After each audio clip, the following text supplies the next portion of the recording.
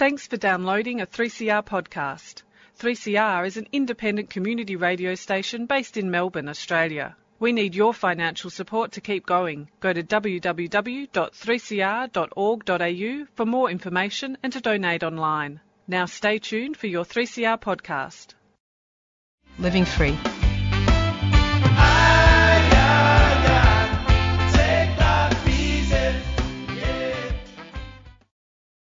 Welcome to the Living Free Show on 3CR Community Radio, 855 kHz on your AM dial and 3CR on digital radio. Hi, I'm Bill, and I'd like to acknowledge the Wurundjeri people of the Kulin Nation, traditional owners of the land from which 3CR transmits people-powered radio. I'd like to pay my respects to their elders, past and present, and to acknowledge that this land was stolen and sovereignty was never ceded. Each week on the Living Free Show, we showcase one of the many programs that assist in recovery from drug, alcohol, gambling and food addictions. Our guests share their recovery story and highlight that shared experience saves lives. This week I'm joined in studio by Claude, who's recovering from alcoholism with the help of Alcoholics Anonymous. So welcome, Claude. Thank you, Bill. So Claude, we had a bit of a chat before the show, and you also mentioned that you have had drug issues as well. And are also a member of Narcotics Anonymous. So we'll talk a bit about that as well. But usually we start by talking about growing up and the things that influenced you, what family life was like and school and stuff like that. So what was your early life like? Oh, my early life was, a non-English speaking household, which is not really a term that was used back then, but my parents migrated from Sicily, father in 1953, my mother in 1955. And when I came along, they were still just learning English. So basically we were a migrant family. And I just came into this world like anyone else, but my upbringing, that left a lot of question marks in my life. I was the unplanned child. So yeah, makes it difficult, doesn't it? Yeah, I was the unplanned child. And looking back, I can see where that created a lot of stress for my father. Typically back then, the father worked, the mother didn't. That was how it was. So we're talking early 60s here. And when I came along, my father had to take on extra work, so he went to his day job and then also worked in the evening. And I know that created a lot of stress. Unfortunately, like my father, he was not an alcoholic, but he was a very angry man.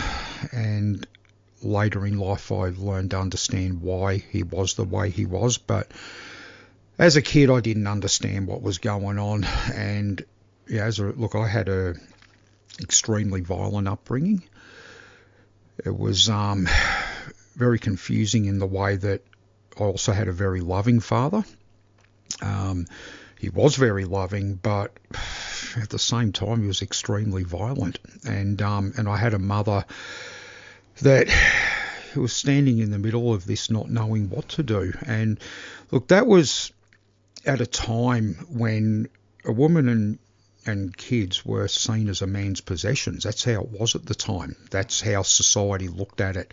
There was nowhere to turn. There was nowhere to get help. My father couldn't get help. No.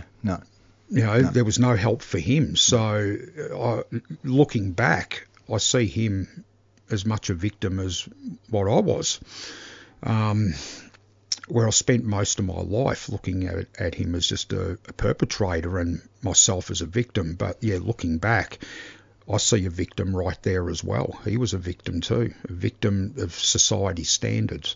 Men don't seek help. Men don't cry. Men don't talk about their problems. You just got to suck it up, be a man and handle it. And looking back, I can see how destructive that social view, that social way of being, how destructive that was on my life. So do you think there was any alcoholism in your grandparents? I know that my mother's father was an alcoholic, so it's what my maternal grandfather. He is an alcoholic. I never knew him because my mother's parents and half her family migrated to America, and some of them migrated to Australia, so I'd never met him, and he passed away when I was only 3 years old. And I actually do remember that, because I remember back then the Italian thing was you dress in black for a whole year when a family member passes away, and I do vividly remember that, and I knew what had happened even at that young age. I never met him. I know there was no violence or anything in his family because of his alcoholism. My grandmother, from my mother's side, I only met briefly for 3 months in 1973 when she came out here from America. She was a good woman. I just wish I had have had her in my life for the whole time. She was meant to come back 2 years later. Instead, she passed away 2 years later from cancer. Very shattered as a child from that. On my father's side, my grandmother passed away 1 month before I was born. And my grandfather was there till I was 12 years old, but I never had a relationship with him. He was a hard man from his own upbringing in Sicily. I've learnt later that was a very difficult life. I've only learnt that very recently from reading about the history of Sicily. He grew up in a very difficult period. I know he was towards my father like my father was towards me. Yep. Same deal. Yep. You don't ask for help. There's no help. You're a man. Suck it up. And he was a hard old man, and I just never had a relationship with him.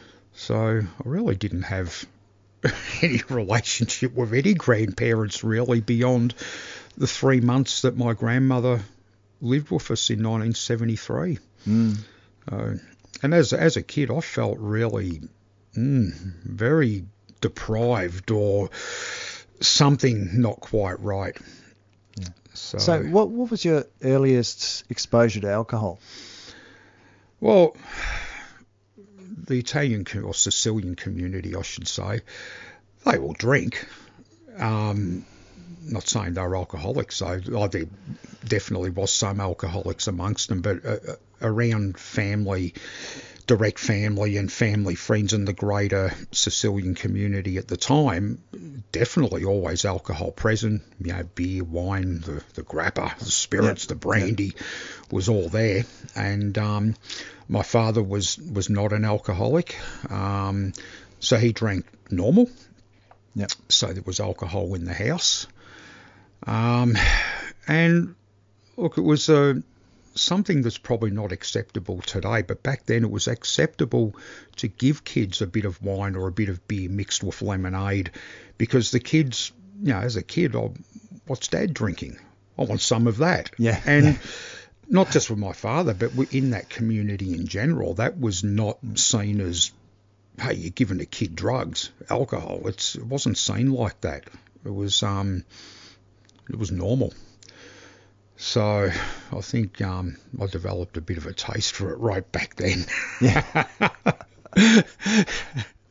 can see the funny side of that.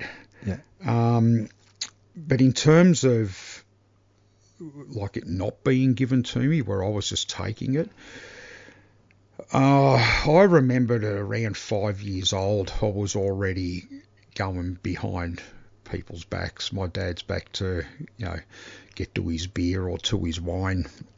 And a conversation I had with a cousin a few years ago, a cousin that's 15 years older than me, she said, look, I noticed you doing that when you were 3 years old. That's early, isn't it? There'd be family gatherings, and there's glasses of beer, glasses of wine, glasses of brandy, whiskey lying around the place.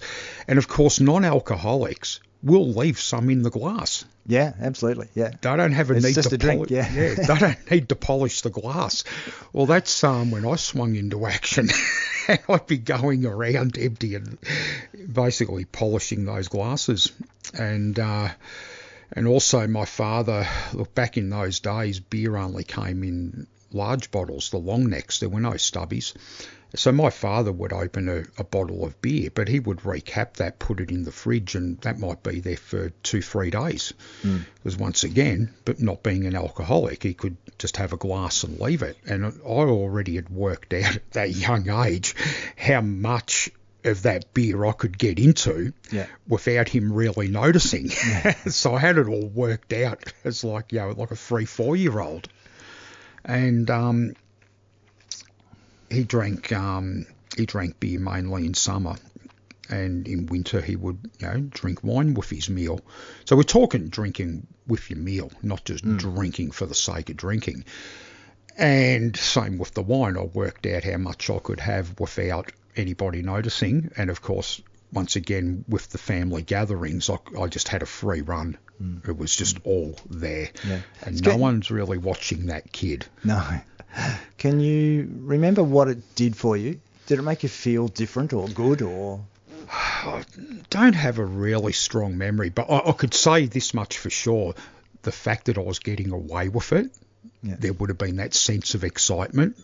Just knowing how I am, that there was definitely, I'm getting away with this and no one's really noticing, or if they noticed, they weren't saying anything.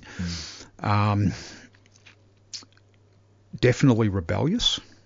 Definitely a rebellious thing. The other kids were not doing the same thing. I was doing that, and I was getting away with it, and I was happy about that. But when I look back, I can also see that as a kid, I was in extreme fear. I was in extreme fear of the physical violence, and alcohol will numb me to that. It numbs our feelings. So even if I wasn't aware of it at the time, that would have been a major attraction. To simply escape the reality, because my life was a combination of a great, fantastic social upbringing and an absolute horror story all rolled into one. And it definitely would have eased the horror story. And socially, even back then, I became a happy kid. Strangely enough. The good old social lubricant that alcohol is. So talking about school then and those sort of things, having English as a second language at school must have been difficult for you? No, I got away. My brother would have gone through that, being he's 4.5 years older than me. What was a common thing back then? So that particular migration wave was mainly the Sicilian Calabrian of Italians and Greek. And it was nothing unusual for the first child to go to school not knowing a word of English and having to learn English at school. The second child often didn't go through that, especially if there was a few years gap. And in my case, there was a 4.5-year gap. So I was born pretty much when my brother started going to school, just before. But by the time I was speaking, my brother already knew English from going to school. So you learned from him? So I pretty much learned from him. So I had my brother speaking to me in English, my parents speaking to me in Sicilian. Me replying, I'm not sure what I would have replied in those earliest days, probably a combination of both. And today, my 92.5-year-old mother still speaks to me in Sicilian. And I speak to her back in English. It's just standard for us. So when I went to school, no, that wasn't really a problem. But what I do remember being a problem is that when I was in a class with there was obviously other Italians, or Sicilians, and then you had your more Anglo kids, like the English, Irish, Scottish. They were the dominant sort of nationalities at the time within being Australian, and I didn't understand a lot of things that those cultures do understand, like certain songs or certain sayings or these books that they all tended to know about, and to me it was totally foreign. So I still was effectively living in a foreign land because I wasn't fed like that culture, English empire history. I was not fed that as a child, and this was happening all around. So there was still this sense of I wasn't good enough because I wasn't one of them. So did things change when you went to secondary school? Secondary school, well, through primary school, things were okay. I was an aggro kid, by the way, and in secondary school there was, let's just say there wasn't as many Italians, so I felt a bit more left out. There was a bit of what we call, the Wog versus Aussie thing going on. There was a fair bit of that. But that all just sort of faded out. Ultimately, we were still all friends. Yeah. But we had these little rivalries going. That was okay when I look back. So did you have plenty of friends? Friendly kid? Yeah and no. I had friends, but I always felt a little bit alienated. I always felt different. I always felt not good enough. I used to get caught up in the thinking where if only I looked like him, if only I could make people laugh like he does, if only I had like her personality, if only I looked as good in those clothes as that person. I was always sort of an envy of... externalizing, looking around me thinking everything's better and I'm never good enough. I'm never enough. And really let that get to me. And I already noticed depression kicking in primary school, where I knew there was something wrong. I was losing motivation, things that I was interested in. I was always fighting with people, both physically and verbally. A general state of distance between myself and my peers. And I was becoming increasingly unpopular as well. Yeah. Did your alcohol consumption increase in secondary school? Secondary school it did. So through primary school I pretty much continued what I was already doing, sneaking my dad's grog and at family gatherings going for it there. And in secondary school, then we started, older kids could buy it, and because I had a bit of facial hair at a young age, I could get away with going to pubs, because of course IDs and having ID on you and all that was not a thing back then. Things were not really questioned as much as they are now. No, it was all profits, Yeah, those types of laws were not really enforced. And of course, the first paper license, when it was paper, of course, we'd photocopy it, scrape the year off, put in another one and re-photocopy it, and they'd look at that and go, okay. So we got away with all of that. But we started drinking more. I started drinking more outside of the house and the family circle. Now finding other friends that were happy to get drunk in the park on a Friday and Saturday night. We'd get our pocket money together and buy cheap stuff. Cheap stuff that did the job. And got us drunk very quickly.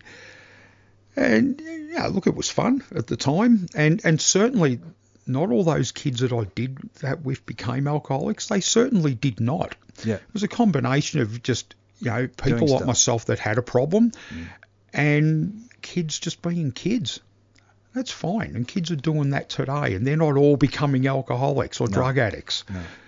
So that was fun, but I found as time went on, I started becoming more punch happy when I'd drink, and I was the one most likely to get into a fight, or actually just to turn on the person that I was with. So it didn't always make me happy, or it made me happy, but then as I drank more, it made me angry. And that's pretty common. And it didn't always do that, but there were times. But if a fight started, you could be assured that I was in it. I was a part of it. And as a kid, I thought, I think I was proud of that. When I look back, I think, oh, you idiot. But that's what happens. Well, listen, we might take a short break there. We've got a song. This one's Friday on My Mind by the Easy Beats. Monday morning feels so bad. Everybody Friday seems to nag me. Coming Tuesday I feel better. Even my old man looks good. Wednesday just don't go. Thursday goes too slow. I'll have Friday on my mind. Gonna have fun in the city. Be with my girl, she's so pretty. She looks fine tonight. She's all tied to me. I'll spend my friend. I'll lose my head. I got to get tonight.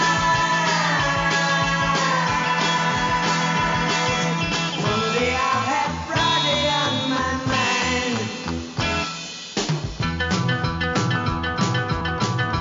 Through the 5 days line once more. No one, nothing else that worries me. More than working for the rich man. Hey, I'll change that scene one day. Today I might be mad. Tomorrow I'll be glad. 'Cause I've got Friday on my mind. I'm gonna have fun in the city. Be with my girl, she's so pretty. She looks fine tonight. She's all tied to me. I'll spend my friend. I'll lose my head. I got to get tonight. Monday I'll have Friday on my mind.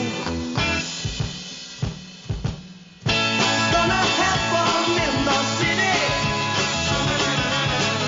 I'll be with my girl, she's so pretty. I'm gonna have fun in the city. I'll be with my girl, she's so pretty.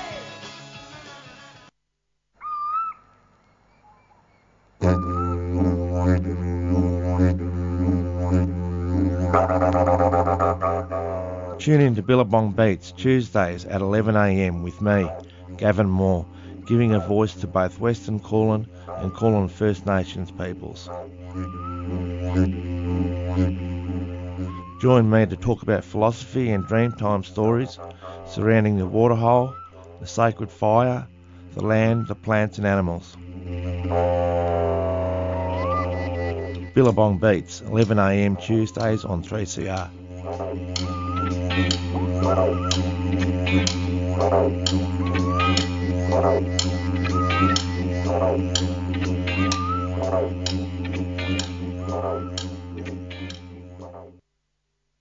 Welcome back. This is the Living Free Show on 3CR, 855 kilohertz on your AM dial and 3CR on digital radio.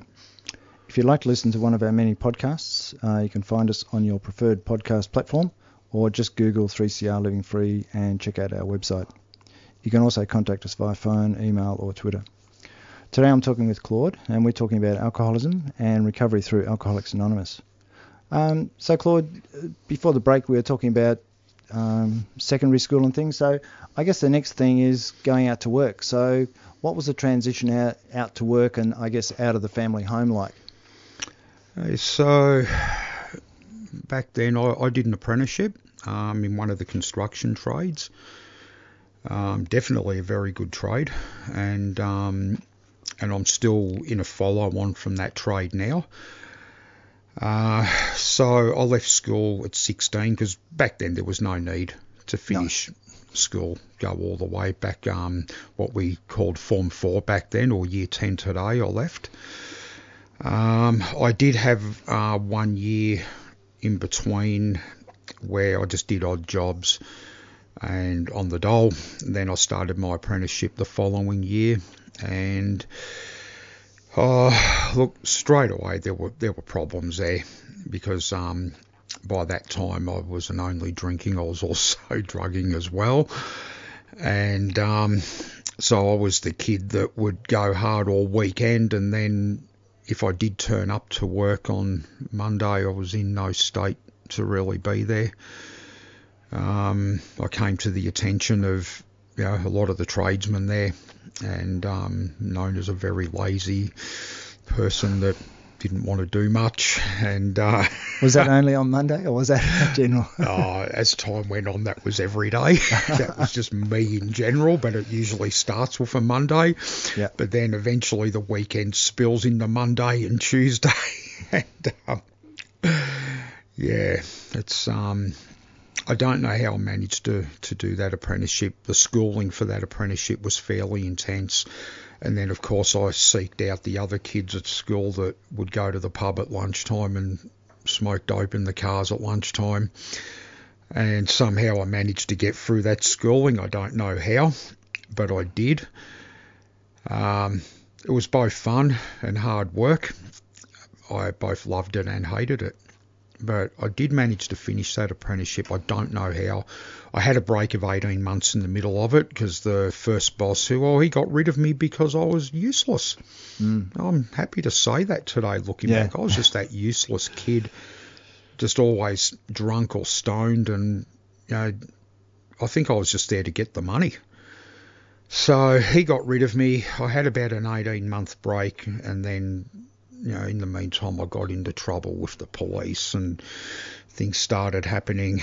Life was unravelling in general. The people, the good people that I knew were more pushing me away, and I was falling in with, more and more bad people. I don't blame them.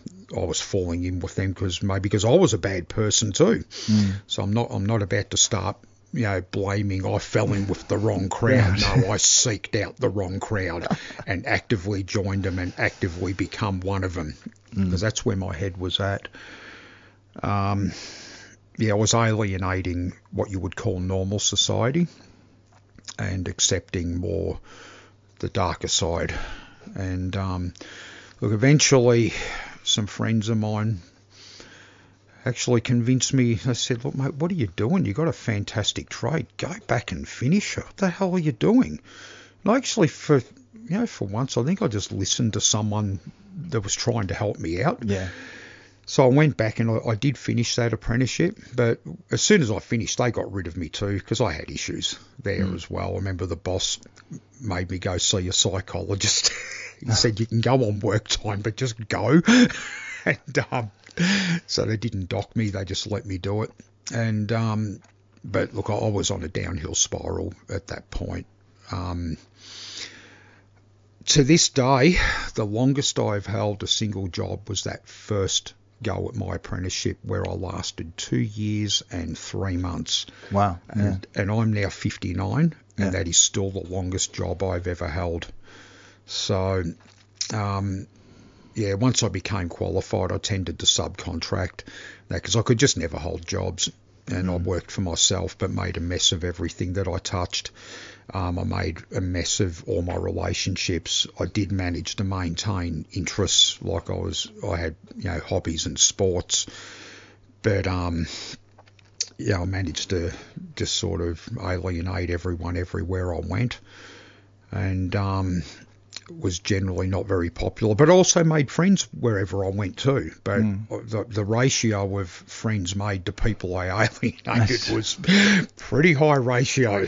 And my solution to all of that was drink more and take more drugs. And, so what sort of drugs were you taking at that point? So apart from alcohol, I became a very heavy dope smoker. That's probably over the years the thing I did the most.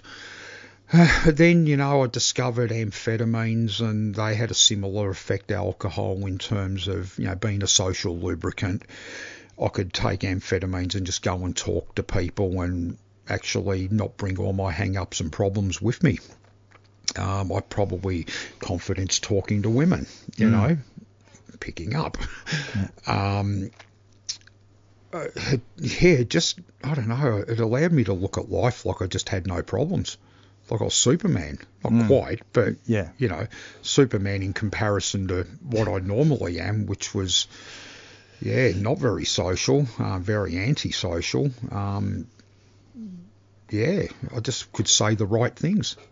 So it must have been quite difficult not having jobs for very long and getting enough money and things like that. So what was life like for you? Well, I spent a lot of time on the dole, but then obviously I engaged in illegal activity to sustain, buying the drugs that I need to buy. More within the realms of the drugs themselves. I didn't go around robbing people. I never ever got into that. Yeah. I never burgled houses. I never got into any of that. It was more dealing and growing and doing things like that. Or I would just go to work and earn the money, because I had also had periods where I did work and I was a pretty good earner when I was working. And then I would have periods where I stopped doing everything. I would save a heap of money. I might buy a house now. I'll just go and blow it all on drugs and alcohol and back to square one. So I wasn't achieving much in terms of setting myself up for when I'm older, like for now. Yeah. But funny enough, I always maintained my interests, as in always had a sport and a hobby that I maintained, and I would give them priority as well. For some reason, there's one thing my father always said to me. Basically, there were two things he told me that I heard that and thought, yep, that sounds right. And he said to have a qualification. Yeah. Whether you got the bit of paper or not, but something you are an expert in, Yeah. and a sport/hobby. And I adopted that view, and I've always had an interest, a hobby all the way through, irrespective of what I did with the drinking and drugging. Always had something there that I maintained, and I often say that partially saved me as well, because my head could get into something apart from self-destruction. Yeah. So what caused you to seek help? Well, funny thing is, the first time I tried to get help, I was in my early 20s. So right from the get-go, I knew there was a problem. I didn't quite know what it was. I didn't know what help to look for, but I did start going to places for drug, alcohol counselling and all of that, did detoxes, things like that. But nothing changed. I always went back, just that revolving door. And as time went on, things just got worse. Every time I went back to it, it got worse. The drinking got worse. The drugging got worse. Yeah, it was pretty bad. And every time I got help, it was only for a limited time, and then I would fall straight back in. So I thought that hanging around with straight people, and when I say straight, as in not drug addicts, not alcoholics, I'll say sober people actually. I would hang around with these people, we'd do great stuff, but ultimately in the end, I'd look at them. There was something strange going on here. The cogs turning in their head didn't have teeth missing like mine. Yeah. My cogs had teeth missing and bits broken off. This machine would jam up and be smoking, as in, lack of oil. They seemed to function normal. They would say, I'm going to buy a house. And within 12 months, they've saved the deposit and got that house. I'd save the deposit and then go back to what I was doing and blow it all again, because I couldn't face the responsibility and the commitment. I found that these people had some qualities that I was just different, and I had qualities that they didn't have, as in bad qualities, or should I say not bad but dysfunctional qualities. I knew there was a difference between me and them. I couldn't work out why, because the idea of I'm an alcoholic or I'm an addict didn't enter my mind in the way it does today, that we're people that are not well. Yeah. We are people that are different from normal people in society. It's, but I didn't, back then I'm seeing there's something, but I couldn't work it out, and I couldn't work out why I was going through so many friends and chaos, and everywhere I go I would get into fights with, when I say fights, not punching on at that time, I'm talking just verbal, emotional fights, chaos. Life was just chaotic. I'd make all these big plans and hardly any of them would materialise. I couldn't make long-term plans. I couldn't stick at anything. I couldn't hold jobs, and when I did get a job, I'd be bluing with everyone in no time. So just engaging in gossip and crap, just stuff that is not constructive, just being angry at people for just being who they were because they didn't conform to what I thought they should be. Yeah.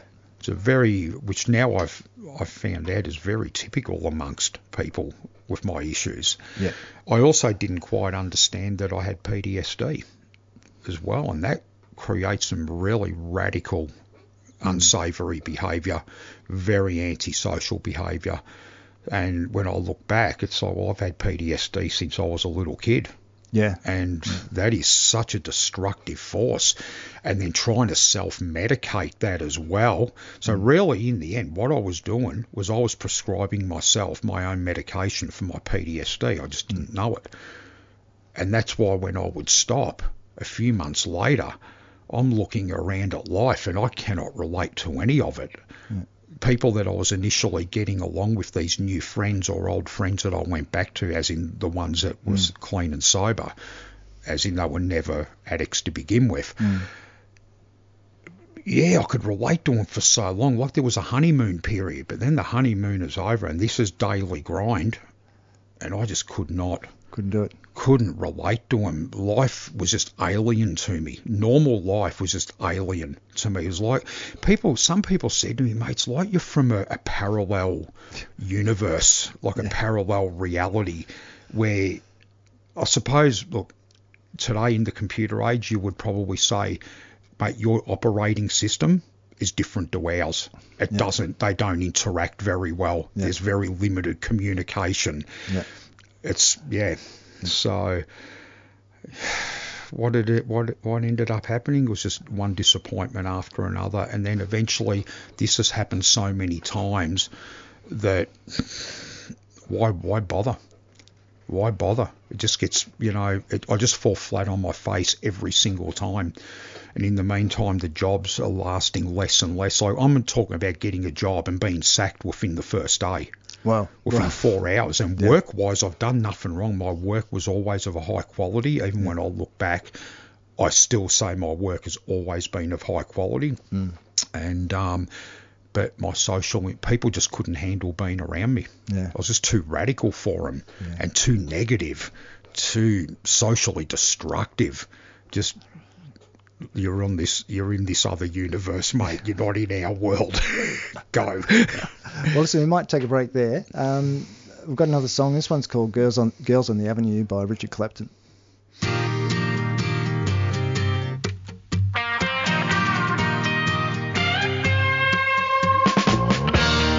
Girls on the avenue, they're trying to get you in, strolling by with a rosebud smile. They're all dressed up to kill, lean on the windowsill, looking your way with eyes of fire. But don't you slip in love with the girls on the avenue. Friday night, see the girls on the avenue. Like a child at big store windows, you feel confused. So many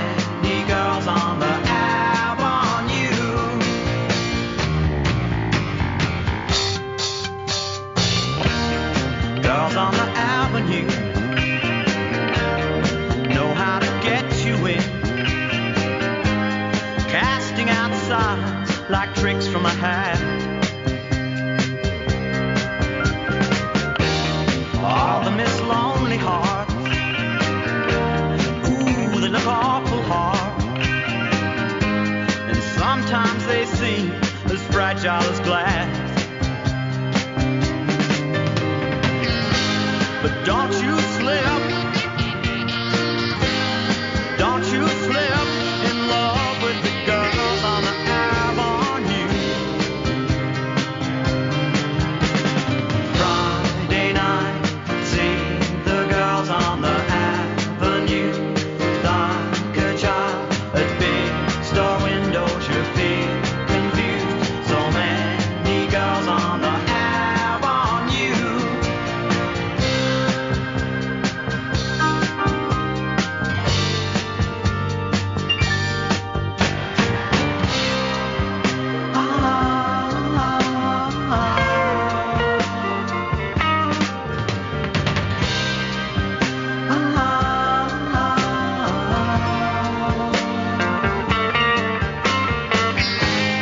Don't you slip. Don't you slip in love with the girls on the Avenue. Don't you slip. Don't you slip in love with the girls on the Avenue. Don't you slip. Don't you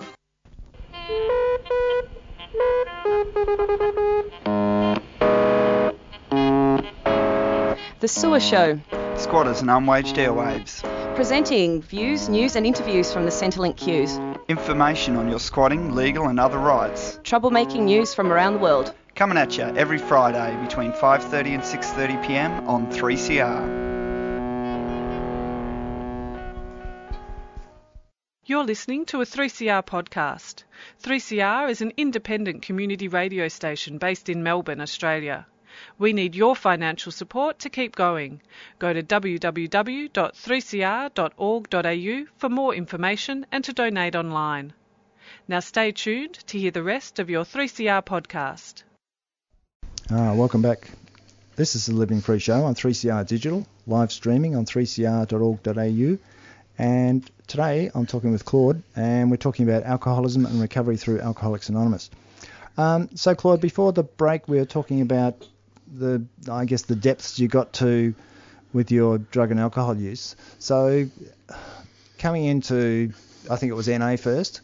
So Yep. what was that like for you, coming across people who had the same problem as you?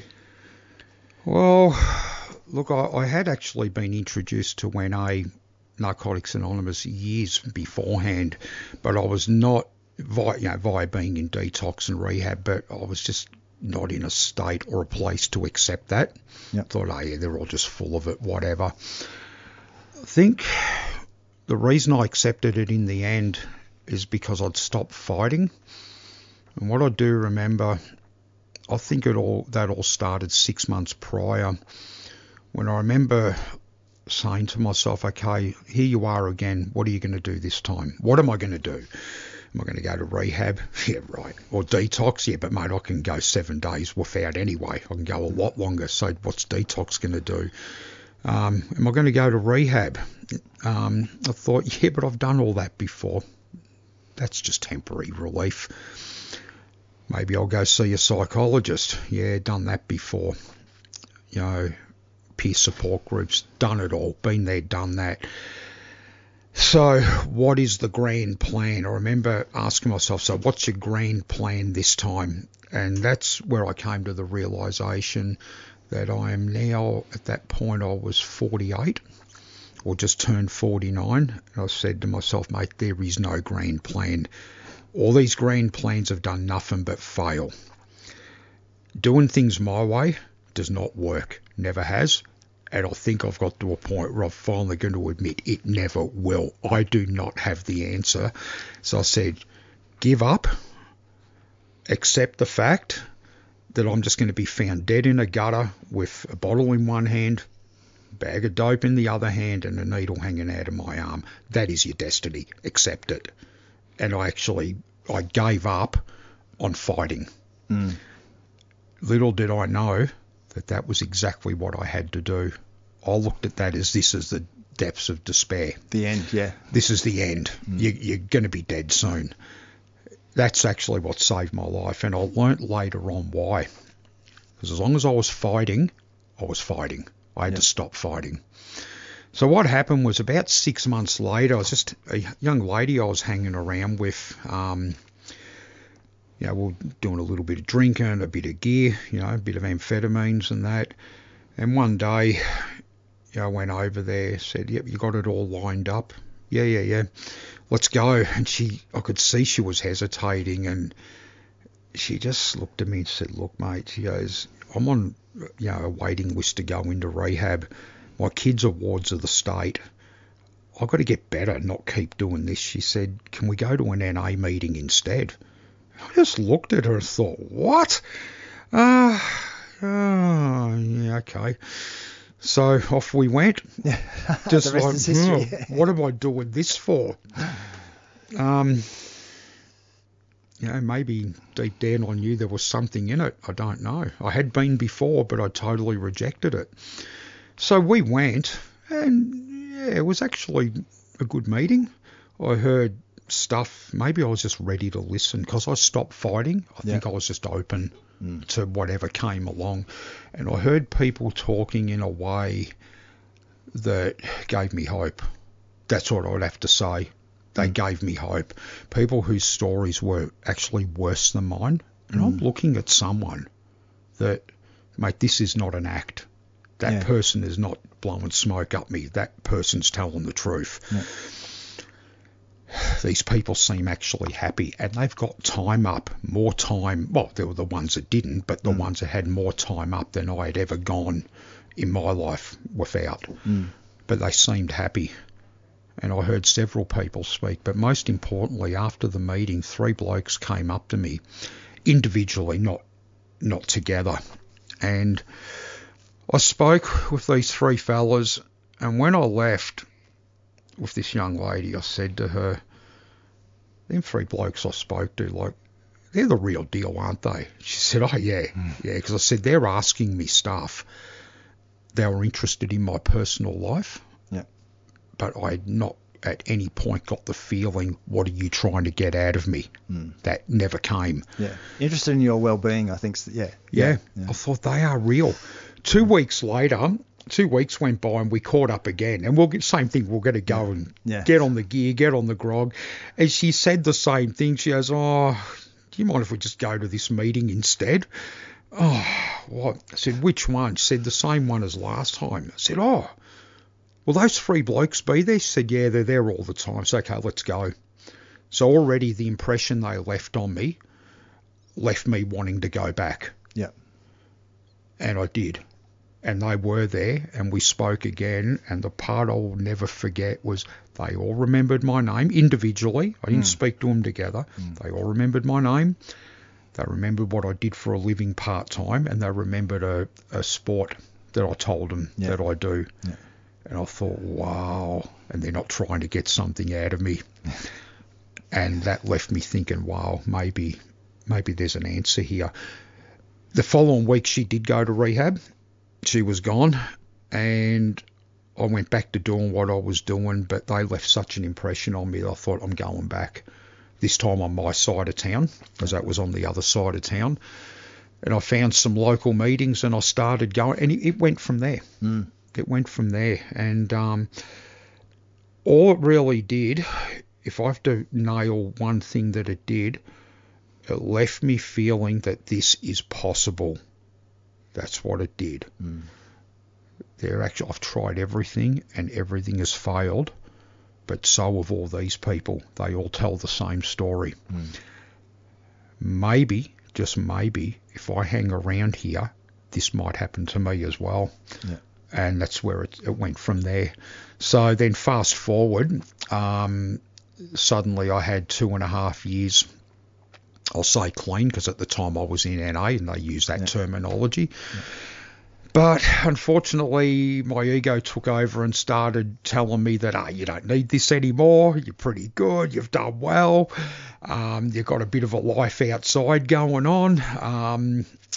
You can walk away from this. And that was obviously a mistake, because that's what the disease of addiction and alcoholism tells us.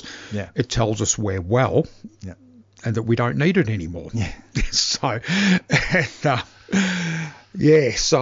I did walk away and thought, I can drink now. I can have a beer or a wine with my meals, the occasional beer, because all my friends do drink, but that's because they're not alcoholics. And they were telling me, don't do it.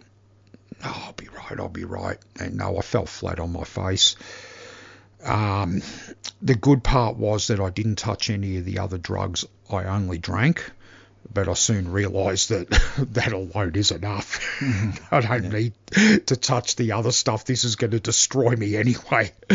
And I noticed, what it started doing to me, because after having a bit of recovery to then go back to it, it's like, wow, it is a profound change in my whole psyche, the way I feel, the way I think, the way I relate to people. And I just saw that destruction coming back all over again. What I did do right, two things I reckon I did right. One is I didn't go back to the other drugs. I stuck to just the one. But I kept going to meetings, and in the meantime, I decided to try AA. And I went to AA meetings all the way through. And what I happened to find was a lot of people saying, we did exactly what you did. You can't do that. We were on the drugs and that, thought, we can drink. No good. Doesn't work. You have to, it's total abstinence or nothing. All or nothing, So in the meantime, I've come to 5.5 years sober, and what can I say about my life? It is not all chaos and madness anymore. I have good friendships, and I've saved friendships that in the past I had to avoid these people to keep the friendships. And now I don't have to avoid them anymore. I'm getting along well with my relatives. I've got friends that I've had for decades, and I'm into various different sports and hobbies that all involve knowing other people. And whilst I don't get along with everyone, I am not at war with the world anymore. And the reason I'm not at war with the world is because I'm not at war with myself. I do not hate myself anymore. And I cannot believe that simple thing of not hating myself means that the rest of life runs a hell of a lot more in harmony in general with the world, with everyone. And when I do get into a disagreement with someone, I generally know when to walk away, when to say, you know what, smashing my head against a brick wall here, or I'm blatantly in the wrong here, walk away.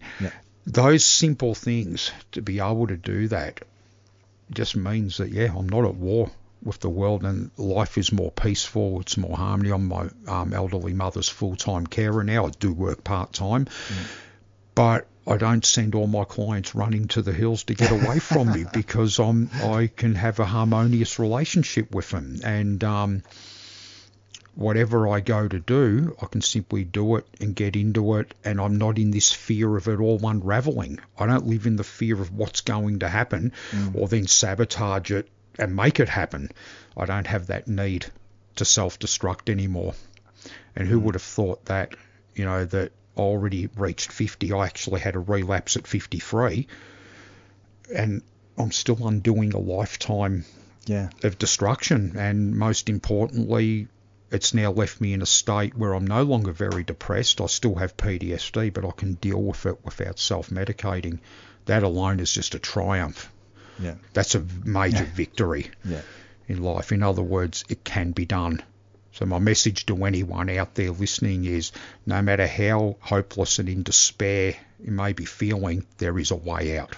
There's hope. That's it. Okay. If anybody would like to find out more about Alcoholics Anonymous, you can call them on 1300 222 222, or you can go online at aa.org.au for more information on recovery from alcoholism. So that's about all we've got time for today. So I'd like to thank Claude for sharing his drinking and drugging recovery story with us. And thank you for having me. Talking about how Alcoholics Anonymous and Narcotics Anonymous helped him. Thanks a lot. Thank you. I hope you'll be able to join us again next week, when my co-host Anne will be talking to Rhonda from Canada about dealing with the effects of alcoholism on a relative or friend with the help of Al-Anon family groups. Coming up next, we've got Balanoir, the Spirit of Wa, hosted by Uncle Talgim Choco Edwards. Join Uncle Choco in the Spirit of Wa on a journey of belonging and movement through sing-alongs and yarns. Thanks for listening. Stay safe and stay tuned now for more Radical Radio on 3CR.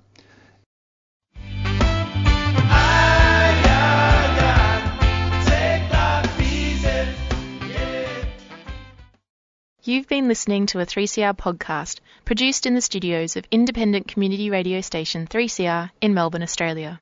For more information, go to allthews.3cr.org.au.